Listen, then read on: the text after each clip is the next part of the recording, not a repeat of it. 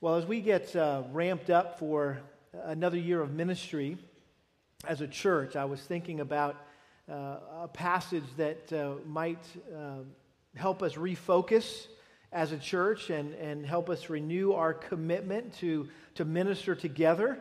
And this is the time of year when we come out of the summer and things have kind of been a little quiet here at the church, but we're all in preparation, right, to launch into another year of ministry. As soon as the Labor Day hits, we're off to the races, and everything kicks in, a new equipping hour and class, and then we've got our Wednesday nights back, and we've got our women's ministry, our men's ministry, and just a myriad of other ministries kick off for the year. And so hopefully we're getting geared up and ready to go. And so I thought we would look at a passage this morning that, again, would just refocus us and renew our commitment to ministry. And the passage I'm referring to is 2 Timothy chapter 2, verses 1 through 7. And I want to invite you to take your Bibles and turn there with me. 2 Timothy chapter 2, verses 1 through 7. And let me read the words of the Apostle Paul to his young son in the ministry, Timothy. He writes this in 2 Timothy chapter 2, verse 1. You, therefore, my son, be strong in the grace that is in Christ Jesus. The things which you've heard from me in the presence of many witnesses, entrust these to faithful men who will be able to teach others also. Suffer hardship with me as a good soldier of Christ Jesus. No soldier in active service entangles himself in the affairs of everyday life, so that he may please the one who enlisted him as a soldier. Also, if anyone competes as an athlete, he does not win the prize unless he competes according to the rules. The hardworking farmer ought to be the first to receive his share of the crops. Consider what I say, for the Lord will give you understanding in everything. Father, we come to consider this text as you've commanded us to through the pen of the Apostle Paul, and we seek you right now that you would give us understanding about what Paul was saying here and how it applies to us, particularly in this season in the life of our church as we launch into another fall and ramp up our ministries. Father, that, Lord, you would help us to be refocused and renewed in our commitment as a church, Lord, to be all here and to serve you faithfully and effectively. And so we ask that your grace would be amongst us, Lord. The grace that is in Christ Jesus, Lord, would be present amongst us today and granting us grace, Lord, to understand what you would have to say to us today and to help us go out of here seeking to do what you would have us to do, we pray. In Jesus' name, amen. Well, they say that a picture is worth 1,000 words. You've heard that well-known saying before, I'm sure, and it conveys the idea that complicated concepts that require many words to explain can oftentimes be clarified by a simple image or picture. A picture is sometimes able to communicate more plainly and profoundly than words ever can, especially when it comes to ideas and topics that maybe are unfamiliar to us or hard for us to understand. Being able to visualize them or being able to compare them to something that we are already familiar with helps us to grasp better what we're talking about better than maybe just reading about it or hearing it. It helps to see it. I think one of the most difficult concepts to grasp is ministry. And by ministry, what I mean is ministering on behalf of Jesus Christ or just simply serving Jesus Christ with your life. That's what I'm talking about. That's how we would define ministry this morning, is just serving Jesus Christ. And typically when we think of those who are in ministry, we think of who? Well, you think of guys like me, right? Pastors, evangelists, or missionaries. Those are the people that are in ministry or in the ministry. But every Christian has the responsibility to faithfully serve their Lord and Savior Jesus Christ. And so in essence, we're all in ministry. Wouldn't you agree? And the primary way that we minister or serve is by ministering to the needs of others, either by sharing the gospel with unbelievers so they'll come to know Christ, or by teaching and equipping and discipling fellow Christians so that they'll grow in their relationship with Christ. And while that may not appear that complicated, I think the true nature of Christian ministry is often misunderstood, or at least not fully comprehended. It seems to me that the average Christian in churches today has a feeble grasp of what it means to serve Christ with their life. They've got a shallow, superficial understanding of all that Christ requires and expects of those who claim Him as their Lord and Savior. And rather than ministry playing a central role, an essential role in their lives, their involvement in ministry is peripheral. It's in some ways even trivial. In other words, they get by with as little ministry as possible. They make it to church on Sunday. Maybe they even teach a Sunday school class or sing in the choir, if we had one, right? Stack the chairs, things like that. But beyond that, the rest of their week is consumed with themselves, meeting their own needs, pursuing their own goals, accomplishing their own personal agendas. And what many Christians, I think, fail to understand is that ministry is why we're here. When you became a Christian, God could have instantly zapped you and took you to heaven. He could have done that, couldn't He? But He didn't. Why? Why did He leave us here? To struggle and to suffer. And was it just to struggle and to suffer? No, it was to serve. It was to serve. He has work for us to do here. According to Ephesians chapter 2, verse 10, Paul said that we are God's workmanship, created in Christ Jesus for what? Good works, which God prepared beforehand that we should walk in them. In other words, we're saved by grace through faith to do good works for God. God sovereignly and specifically ordained certain things for us to do. That's what we would call ministry. He's given us a ministry to do. So we all have a ministry. And therefore our lives should revolve around doing ministry. If that's why He left us here, was to do more than just suffer and struggle, and we've kind of talked about that the last couple of weeks, and I think those messages about trials and tribulations struck a chord with all of us, because all of us at any given time are going through some kind of trial. We're suffering, we're struggling with something, whether it's a temptation or a trial, and yet we're not just here to suffer and to struggle. We're here to serve. We're here to serve.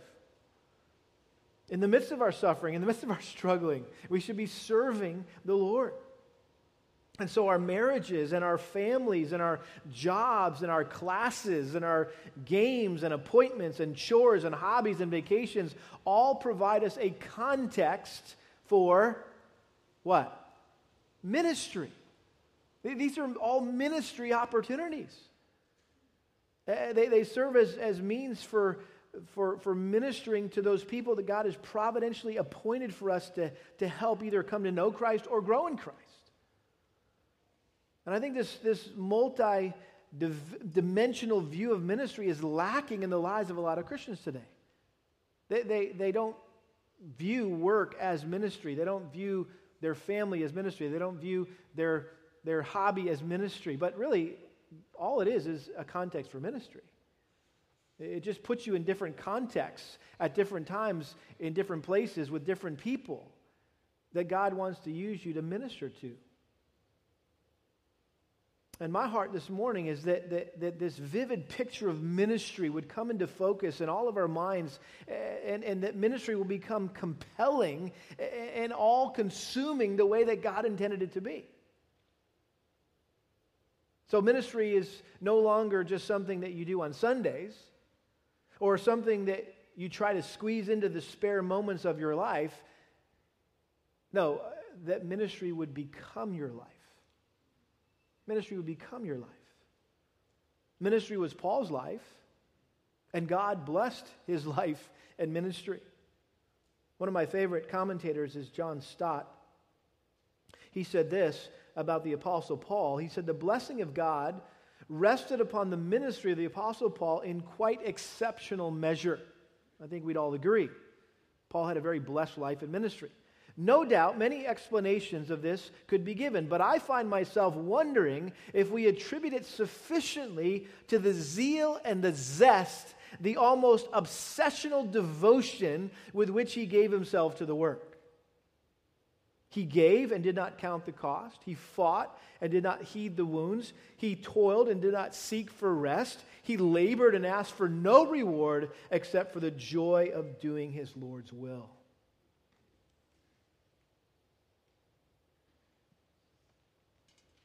And as Paul's life came to the end, he wanted to impart this using Stott's terminology. I love this. His obsessional devotion for ministry.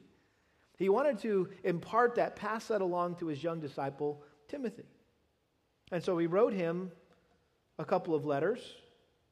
We know 1 Timothy, 2 Timothy, written to Paul's disciple, where he was basically pouring out his heart regarding the fundamentals for faithful, effective ministry in the local church. And in this particular passage in 2 Timothy chapter 2, Paul compared the ministry to four of the most common occupations in their day: a teacher, a soldier, a competitor, and a farmer. And these were all very familiar images to anyone living in that Greco-Roman culture of the first century. And we know, if you know anything about Paul's writings, he was fond of using these metaphors in his letters to describe different aspects of the Christian life. And in this particular letter, he uses these familiar pictures and images to illustrate some of the essential requirements for faithful, effective ministry, which many Christians are unfamiliar with or maybe have a hard time grasping or understanding or doing. And so here in verses 1 through 7, Paul described four metaphors for ministry, four pictures of ministry that help us better grasp what God requires of us as faithful, effective ministers, and hopefully will motivate us to serve Him with greater zeal and devotion. Just to make it simple, ministering to others resembles teaching, fighting, competing, and farming. That's his point. What is required of us as ministers is similar to that which is required of a teacher or a soldier or a competitor or a farmer. Now, before we look at these four metaphors for ministry and see what God requires of us as ministers of Jesus Christ, let's look at the very important context here. Because lest we launch into this message and hear it again as one more thing that we need to do, and we try to crank ourselves up and ramp ourselves up in our own strength and our own wisdom, right? We want to avoid that. And so notice how the text helps us with that. In verse 1, he says, "You therefore, my son," referring to Timothy, "be strong in the grace that is in Christ Jesus." Therefore, he says, "You therefore, my son." In light of all that I've said to you up to this point in chapter 1 of 2 Timothy, that because of your sincere faith, your spiritual gift, the spirit of power and love and sound mind that God has given you, your glorious salvation, the sound words which have been entrusted to you to guard, the Holy Spirit that dwells in you, the sterling example of Onesiphorus, who boldly and eagerly searched for me until he found me, you too, Timothy, be strong. Hang tough. Don't run and hide. Don't back down. Don't wimp out. Play the man. Sorry, I just thought of something. I wanted to share it. When I thought of be strong, hang tough, I had the privilege one time of having, we had the Blakeys over to our house, and so we've saved some little kid toys for when little kids come over, right? Getting ready for the grandparent years. I know it's kind of scary to think about, but we're closer to grandparents than we are to being parents, kind of thing, right? So anyway, so I was in Jacob's bedroom and getting up into the closet where we put all these toys up here, and I was going to get up there and pull some toys down for Charlie because Charlie was ready to play. And so as I was stepping up on this ladder and I put my head up, I banged my head on the door sill thing. What is that thing called?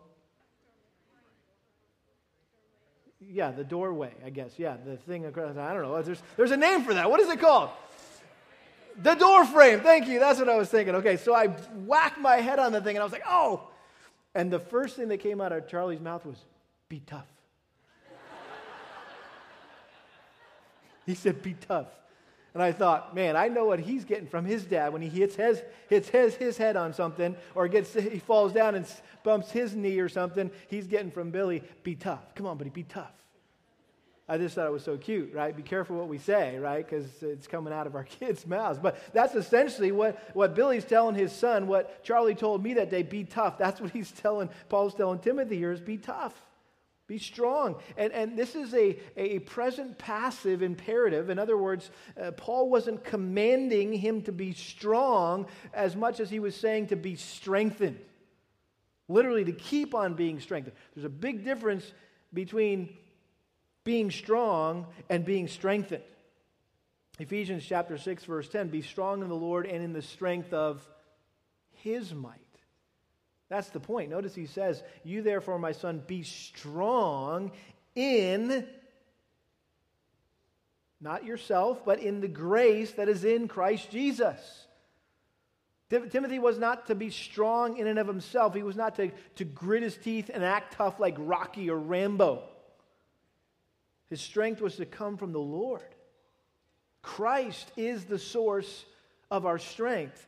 Divine strength is a gift from God that He graciously gives us through our relationship with Jesus Christ. And I'll just stop here and say, listen, if you don't know Jesus Christ as your Lord and Savior, if Christ is not in you, then you cannot do anything that this passage says to do. Because it's impossible to do in your own strength. But if you do know Jesus Christ and Christ is in you, then you can do all this stuff through Christ who strengthens you. Philippians 4:13, I can do all things through Christ who strengthens me. Kent Hughes comments in this way, quote, he says, nothing would come Timothy's way that he would not have the grace and strength to handle. No person, no pain, no problem, no responsibility, no tragedy. There would be no time when he could not stand tall. And that is true for all who are in Christ and thus under His grace. Hughes goes on, he says, if God calls you to do something, He will supply sufficient strength through His grace. If He calls you to step forward, He will give you the power. If He calls you to step up, He'll give you the fortitude. If He calls you to endure, the strength you need will be found in the strength that is in Christ Jesus. The question is, how do we receive that strength that Paul's talking about here? To endure and stay strong, and to apply the commands that he's about to give us here? Well, I think it's very simple. We need to forsake all confidence in our own strength, our own ability, our own wisdom, and ask God to give us His strength and rely on Him rather than ourselves. And the only way we can remain strong is through prayerful dependence on God. You say, well, how does this transaction happen of me relinquishing, reliance on myself and receiving Christ's power? It happens through prayer. And when we pray, we are demonstrating our need of God, our reliance on God. And when we don't pray, we're demonstrating our reliance on our own strength. And this is so important that we understand verse 1 here, that we need to be strong in the grace that is in Christ Jesus, because the kind of ministry that Paul is going to go on to describe here in verses 2 through 6 can only be accomplished with divine strength. No one could ever minister the way that Paul is about to tell us to minister in our own strength. The requirements of ministry are way too demanding. They're humanly impossible. And so we approach these verses with humble dependence on the Lord. And so now with that as our foundation, let's look at the requirements for ministry Paul sought to illustrate using these four metaphors. First of all, being a faithful, effective minister resembles being a teacher in that you're required to reproduce yourself. And I think the main idea here in verse 2 is discipleship. Discipleship. If you want to talk about what does ministry look like, it looks like discipleship. Notice what he says in verse 2. The things which you've heard from me in the presence of many witnesses, entrust these to faithful men who will be able to teach others also. The things which you've heard from me. That was a lot. He had heard a lot. Timothy had heard a lot from the Apostle Paul. Traveling with Paul, ministering alongside, co-laboring with Paul, afforded Timothy the opportunity to have multiple conversations with him, to hear multiple sermons by him. And so Paul was commanding Timothy now to take all that he had learned from him and all those conversations and all those messages or sermons that he had heard, and he was to take all that and to pass it on to other people. He was to entrust, notice he says, entrust these to faithful men. That word entrust literally means to deposit for safekeeping. In other words, to keep the truth safe from distortion or extinction. Timothy was supposed to give it to the right kind of person. He wasn't supposed to just give it to just anybody. He had already told Timothy in chapter 1, verse 11, he said, I was appointed a preacher, an apostle, and a teacher. So Paul says, I was a teacher, and now I'm telling you to be a teacher. Verse 13, retain the standard of sound words which you have heard from me in the faith and love which are in Christ Jesus. Guard through the Holy Spirit who dwells in you the treasure which has been entrusted to you. Timothy, I've entrusted to you this sacred treasure, and now it's your responsibility to take that sacred treasure and entrust it to someone else. But make sure you choose wisely in who you invest in. Notice he says, entrust these to faithful men who will be able to teach others also. You need to find people that are reliable, that are trustworthy, that are dependable, those that you can count on to take that sacred truth, to guard it, and to pass it on to someone else. Timothy had to have the confidence in that person that they wouldn't break the chain, if you will. That they would be able to teach others also. They, in other words, they would be capable, they would be competent, they would be qualified to teach other people. Listen, I'm not about to go down to the mall in the Woodlands and pull out my wallet and just look for the first guy standing around in the, or walking past me, and I'm going to hand him my wallet and say, hey, would you hold this for me for a few minutes? I'm not with all the, I don't have any cash in there. My wife takes all my money. So, but I do have some credit cards and things in there that could get that, provide that guy plenty of, I'm not just going to hand my wallet, my valuables to just any Joe on the street. You don't give someone something of great value to keep it safe unless you can trust that person. And so Paul warned Timothy to make sure he passed on the truth to people who also would be faithful and able to pass it on to others. He didn't want to waste. He didn't want him to waste time pouring his life into someone who wouldn't take what he learned and pour it into someone else's life. Notice Paul's commission here to Timothy involves truth being passed on from generation to generation to generation to generation. There's 4 generations here. Truth being passed from Paul to Timothy, from Timothy to faithful men, and from faithful men to others. It's kind of like a relay race, I guess, is the image that could come into our minds here. Is you got 4 runners, right, in that relay race, and you got one baton, and the gun goes off, and the first guy takes off, and he's got to pass that baton. He's got a space on the course, on the track, when he's got that pass needs to be made, and if they drop that baton, what happens? They're done. They're disqualified. Race is over. And theoretically speaking, Christianity is always just one generation away from extinction. You ever think about that? I mean, that's a scary thought from a human perspective. We know that God's truth will remain forever. That's what He's ordained. But still, we have a responsibility. And if one generation fails to pass on the truth to the next generation, it will be lost. And that's the challenge that we feel as parents, is it not? Passing on the truth of the gospel to our children and hopefully to our grandchildren and then our great-grandchildren. And some of us are first-generation Christians. Others of us are second- or third-generation Christians. And unfortunately, sometimes you see something lost in the translation when you get to the second or third generation in your family. It may not always true, but oftentimes it's those second or third-generation Christians that aren't as committed as the first-generation Christians. Have you noticed that? Now, if you're a second or third-generation Christian, hey, I'm a second-generation Christian. My mom and dad were the first Christians in our family, and so I'm a second-generation Christian. You may be two, you may be third, fourth, fifth-generation Christian. Well, let's break the statistics, right? Let's not be the ones that drop the ball or fail to make the pass. And so what Paul's saying is, hey, this is important that we need to be faithful to take what we've learned and teach it to others so that they can in turn teach it to others as well. This is what we call discipleship. Discipleship. This is a term we use all the time around here at Lakeside Bible Church.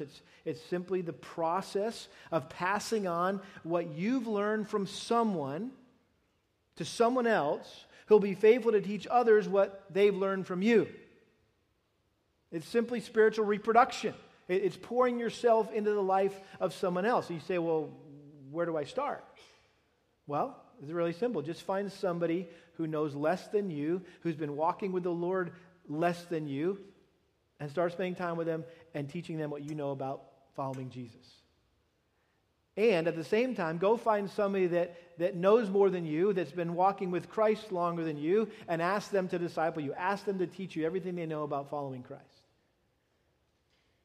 And you've heard me say this before. I think every one of us should have both a Paul and a Timothy in our lives.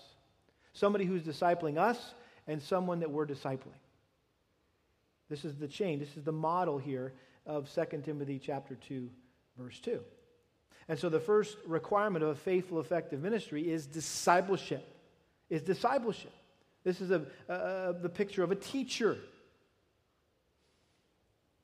Secondly, being a faithful, effective minister resembles being a soldier in that you're required to focus yourself.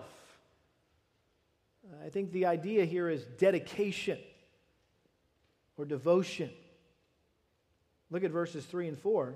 Paul goes on, he says, suffer hardship with me as a good what? Soldier of Christ Jesus. No soldier in active service entangles himself in the affairs of everyday life so that he may please the one who enlisted him as a soldier. Paul says that Timothy should suffer hardship with him. This is the second time in this letter that Paul entreated Timothy to suffer alongside him. In verse 8, he said the same thing. Therefore, do not be ashamed of the testimony of our Lord or of me as prisoner, but join with me in suffering for the gospel, according to the power of God. He would say it again in chapter 4, verse 5. But you be sober in all things, endure hardship, do the work of an evangelist, fulfill your ministry. Paul expected Timothy to be willing to bear evil treatment and affliction just like he had. I mean, Paul suffered unimaginable hardships for the cause of the gospel.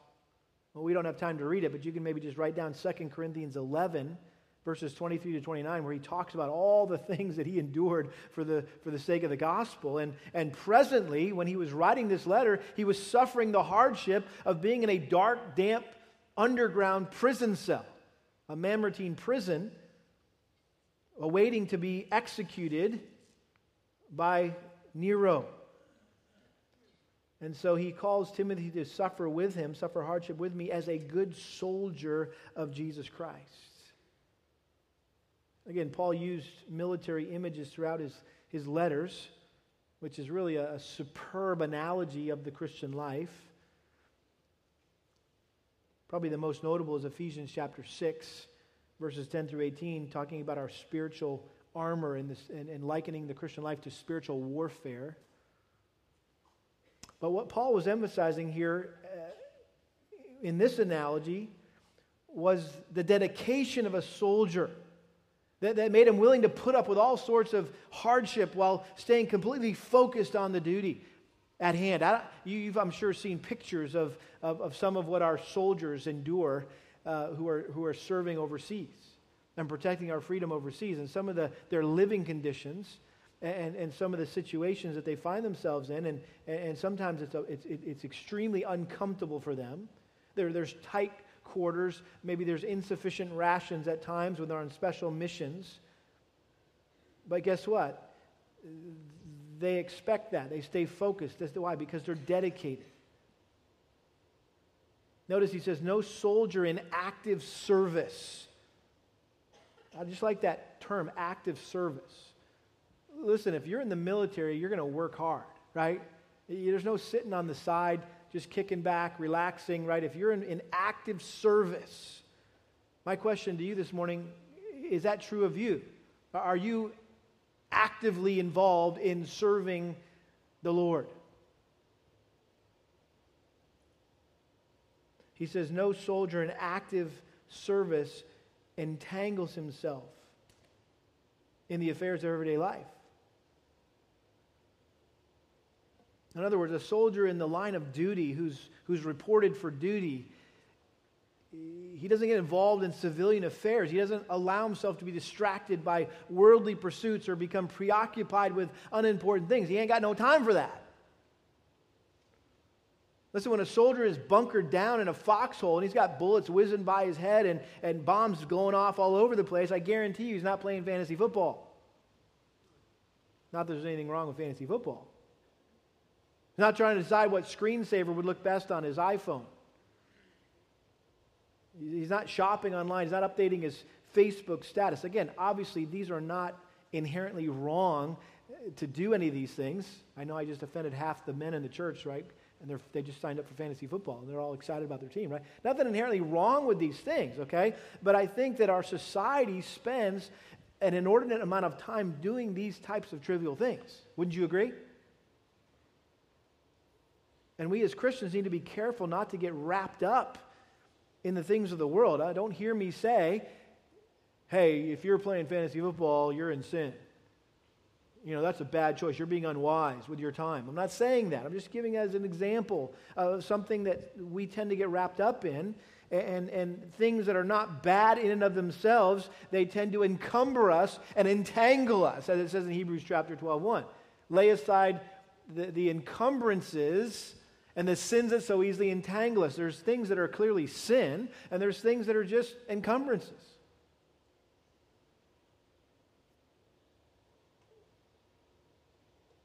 And if a soldier is told to pack up and head out to Afghanistan, there's going to be a few things he's going to leave behind. He's not going to try to pack it all with him, because he'd be like dragging his tail, right, and pulling along all this stuff, and his Xbox doesn't fit in his backpack, and, you know, that's not happening. He's going to travel as light and as lean as possible. Now, there are some affairs of life. He says it doesn't entangle himself in the affairs of everyday life. Listen, there's some affairs of everyday life that we all have to focus on to some degree, right? We need to work. We need to go to school. We need to service our car. We need to mow our yard and fill out college applications and make wedding preparations and prepare our taxes, and you fill in the blank. There's all these affairs of everyday life, right, that we all have to do, but we shouldn't allow ourselves to get more involved in these things than is absolutely necessary. I mean, Paul himself had a secular job. He made tents for a living to provide for his necessities. But he never allowed that to become the main focus of his existence. And I think too many of us, and I'm guilty of this, and I'm convicted to even say this, but too many of us sometimes are way too focused on what we eat and what we wear and where we live and what we drive. And if we're not careful, these things begin to take precedence over what really matters in life. And we allow these secondary pursuits to interfere with our primary duties and our priorities, and serving Christ and ministering to others should be the main focus of our lives. What did Jesus say to the disciples in Matthew 6:33? Seek first His kingdom and His righteousness, and all these things will be added to you as well. I'll take care of what you wear. I'll take care of what you eat. I'll take care of where you live and what you drive and all those other things that we tend to worry about. I think what Paul was getting at here is that he wanted Timothy and he wanted us to cultivate a wartime mentality. This past summer, we had a chance, as I mentioned to you earlier, that we got to go to Washington, D.C., and we got to see a lot of the World War II memorials and things like that, and just watch some D-Day, IMAX thing, and it was just fascinating to see during World War II how our entire nation was fixated in a good way on the war. That really nothing else mattered at the time. That everything became about the war. There was this wartime mentality that even companies that were making certain things stopped making those things so they can make things to support the war effort. Everything was about supporting the war effort. And so a soldier at war realizes the gravity of the situation, and it causes him to be extremely focused. All they care about is staying alive, doing whatever the commanding officer says. Notice how Paul goes on. He says, no soldier in active service entangles himself in the affairs of everyday life so that he may please the one who enlisted him as a soldier.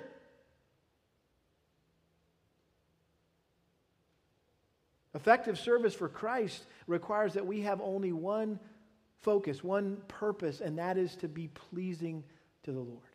2 Corinthians 5:9, Paul said, I make it my ambition, whether home or absent, to be pleasing to the Lord. That should be every Christian's ultimate goal in life, is to be pleasing to the one who enlisted him into the army. And so when we come before the Lord, hopefully on an every morning basis, we come into the presence of our great God and Savior, and we're reporting for duty, sir. I'm here to serve you today. I'm here. You tell me what you want me to do, and I'll do it. And I'll do it to the best of my ability for your glory. And so the second essential requirement of faithful, effective ministry is dedication, like the dedication of a soldier. Thirdly, being effective, faithful minister resembles being a competitor in that you're required to control yourself. To control yourself, or you could use other words like regulate yourself or restrain yourself. But the main idea is discipline. When you think about an athlete, it's really synonymous with discipline. And so notice what he says in verse 5. Also, if anyone competes as an athlete, see, he's changing the picture here, going from a soldier to an athlete now. He does not win the prize unless he competes according to the rules. The idea here, that word compete, if anyone competes as an athlete, the idea is to contend, to struggle, to wrestle. And so being a winning athlete requires a great deal of struggle and discipline and self-control and self-denial. And oftentimes you're contending more with yourself and your flesh than you are with your competition. Your greatest competition is yourself. And it's difficult to keep a regimented schedule of sleep and exercise and regulating what you eat and what you drink as an athlete. It's all so important. And if you don't do those things, it says you won't win the prize. The Stephanos, not a medal here, but a trophy, but a laurel wreath is what they used for the prizes in those days. And you won't win unless you compete according to the rules. Every athletic event has its own set of rules and regulations and boundaries. And in Paul's day, in order for an athlete to compete in the ancient Olympics or the Isthmian Games, which was second only to the Olympics, they had to meet certain qualifications. They had to, number one, be a true-born Greek. If you weren't a Greek, you couldn't compete. They also had to complete a 10-month training period and then swear an oath in front of the statue of Zeus that they had done that they had trained for 10 months. And then they had to, of course, compete according to the rules of their particular event. And if they violated any of these rules, any of these regulations, they were disqualified from the competition. And of course, Paul used this great analogy back in 1 Corinthians chapter 9, probably his most classic use of this athletic analogy in 1 Corinthians chapter 9, verse 24. Do you not know that those who run in a race all run, but only one receives the prize? Run in such a way that you may win. Everyone who competes in the games exercises what? self-control in all things. They then do it to receive a perishable wreath, but we an imperishable. Therefore, I run in such a way as not without aim. I box in such a way as not beating the air, but I discipline my body and make it my slave, so that after I've preached to others, I myself will not be disqualified. Listen, if you're a slave to your flesh, you'll never be an effective athlete. You'll never make it to the highest level of competition if you're a slave to your flesh and you keep eating like entire apple pies and half gallons of Blue Bell. It's coming, by the way. It's coming. You guys know, right? It's coming. We're going to have a Blue Bell party. But the point is, if you're a slave to your flesh, you'll never achieve the highest level of competition. Listen, if you're a slave to your flesh, you'll never be an effective minister. And we've all seen what happens even in our modern day athletics, where people break the rules and they lose their title, they lose their reward, they lose, right? They find out they were using performance-enhancing drugs, and guess what? You no longer are the greatest Tour de France winner ever in the history of mankind. Now you're despised. You go from being this hero to a zero, basically, right? Or you don't get to go to the Hall of Fame and things like that. Paul disciplined himself and practiced rigorous self-restraint in regards to his lusts, his passions, which resulted in him making it into the Hall of Faith. If we were going to talk about Hall of Fame, the Hall of Faith. In fact, just look over a few chapters to chapter 4, 2 Timothy chapter 4. I love this. Verse 7. I have fought the good fight. I've finished the course. I've kept the faith. He's using some of the same analogies. Hey, listen, I've been a faithful soldier. I've fought the good fight. I've finished the race. I was a disciplined athlete. I've kept the faith. In the future, there is laid up for me the crown of righteousness, which the Lord, the righteous judge, will award to me on that day, and not only to me, but also to all who have loved his appearing. Spurgeon said it this way, quote, he said, let every passion and habit be under our restraint. If we are not masters of ourselves, we're not fit to be leaders in the church. That's like, makes me want to just close in prayer. Let us have every passion and habit under our restraint. If we are not masters of ourselves, we're not fit to be leaders in the church. And so the third essential requirement of a faithful, effective minister is discipline. Mastering yourself is another way to say it. Well, there's a final picture here, and that is that being a faithful, effective minister resembles being a farmer in that you're required to exert yourself, to work hard. And I think the idea here is diligence. Notice verse 6, the hardworking farmer ought to be the first to receive his share of the crops. It's almost assumed, right? It's that a farmer's hardworking. It's almost humorous that Paul would actually say the hardworking farmer, because who knows a farmer that's not hardworking?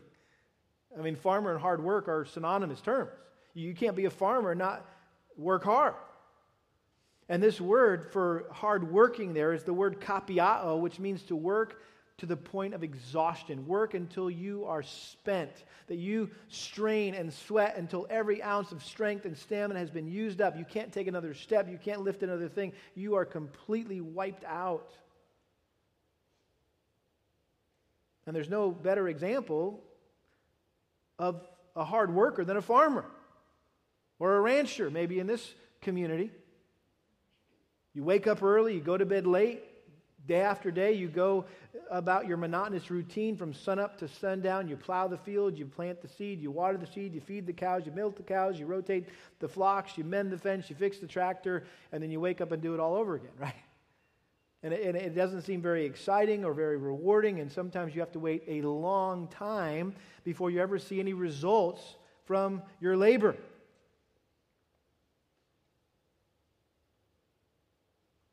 And so all that to say, a lazy person looking for a life of ease and relaxation, you better not be a farmer. You're in the wrong line of work. Likewise, a lazy person will never be successful in ministry. Bruce Milne comments with these words. He said, the Christian pastor must be prepared to spend himself in Christ's service over a long period of time before he sees the fruits of his labor in people being converted and Christians being built up. The service of Christ is no place for easygoing or self-serving people. Hopefully that doesn't qualify as a description for you, that you're an easygoing, self-serving person. Notice he says about farmers, they deserve to get rewarded for their hard work. The hardworking farmer ought to be the first to receive his share of the crops. All the hard work of the farmer eventually pays off, and the reward for his diligence is getting the best pick of the crops before they're sent off to the market. So he takes what he needs to feed his family or to reinvest into the crop, and then he gives the rest away. And so what drives a farmer? It's the hope of the harvest. 1 Corinthians 15:58, Paul said, therefore, my beloved brethren, be steadfast, immovable, always abounding in the work of the Lord, knowing that your toil is not in vain in the Lord. Some of you might be thinking this morning, hey, I've been faithful in ministry. I've been doing this ministry for years, and you know what? Frankly, I'm a little worn out. I'm a little frustrated. I don't see much fruit. I don't see much results. Well, Paul says, hang in there. Be steadfast, immovable, always abounding in the word of the Lord, knowing that your toil in the Lord is not in vain. You're not wasting your time, in other words. It's a good work that you're doing. Galatians 6:9, let us not lose heart in doing good, for in due time we shall reap if we do not grow weary. And we all have a tendency to lose heart. We all have a tendency to grow weary.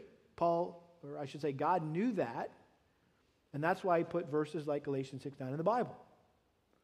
So that when we grow weary and when we lose heart, we can read verses like that say, don't grow weary and don't lose heart. Hang in there. You're going to reap a harvest if you don't quit. And so the fourth essential requirement of a faithful, effective minister is diligence. Diligence. And so in order to be a strong, effective teacher, you must be discipling others. A strong, effective soldier, you must be dedicated. A strong, effective competitor, you must be disciplined. A strong and effective farmer, you must be diligent. And in order to be a strong, effective minister, you need to be all these things. You need to be all these things. It's a combination. You're multitasking. Ministry is multitasking. Because all at once you're acting as a teacher, you're acting as a soldier, you're acting like a competitor, an athlete, you're acting like a farmer. Anybody feeling worn out yet? Tired out just by thinking about that? Whoa, that's a lot to think about. That's a lot to do. Well, that's why I said at the beginning that we can't do this in our own strength. We need to do it in the strength that comes through the grace that is in Christ Jesus. God graciously grants us the ability to be these things and to do these things through Christ, who strengthens us. Notice what Paul says in verse 7. He says, consider what I say, Timothy, for the Lord will give you understanding in everything. In other words, Timothy, this will be a good place to pause in this letter and just to reflect on what I just said. Mull these pictures over in your mind a bit, meditate on them, and the Lord will give you understanding. He'll help you understand these metaphors for ministry and how they should motivate you to serve the Lord with greater zeal and devotion.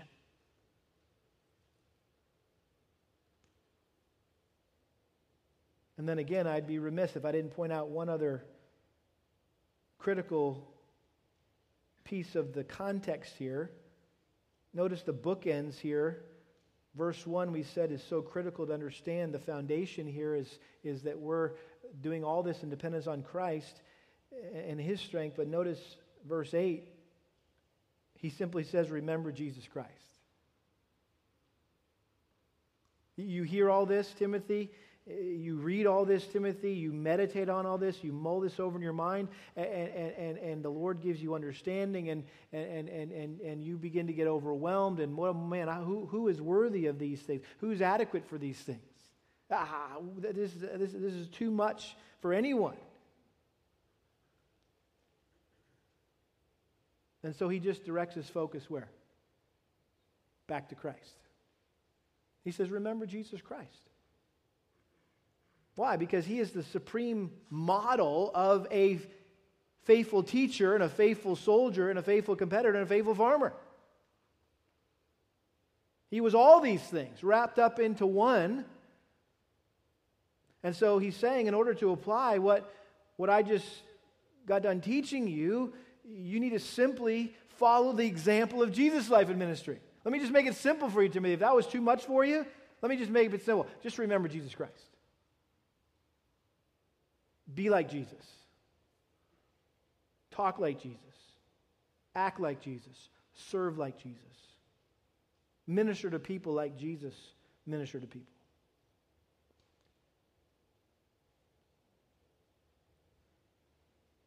And so I hope that as we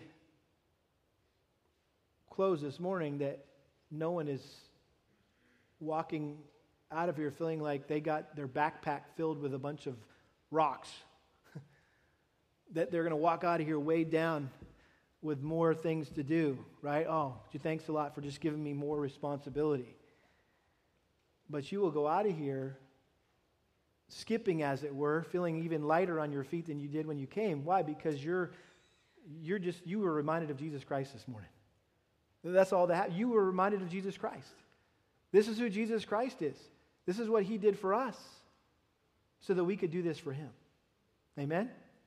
Let's pray. Father, we're thankful for Jesus and how he is our power, and he is also our example. And so, Lord, as we think about the weightiness of this passage, that there is a lot of responsibility here for us. There's things for us to do here, things that are required of us by you. But I pray that this would not overwhelm us or frustrate us, Lord, but it would cause us to rejoice because it's just been an opportunity to go back to focus on Christ, who was all these things for us. And so, Lord, I pray that we would walk out of here this morning with joy in our hearts, with a skip in our step, excited about a new season of ministry as we ramp up all of our programs and things this next week. Lord, that we would just be excited and there would be a renewed sense of zeal and passion and excitement for what you have in store for us as we minister to others and as others minister to us. We pray this in Jesus' name. Amen.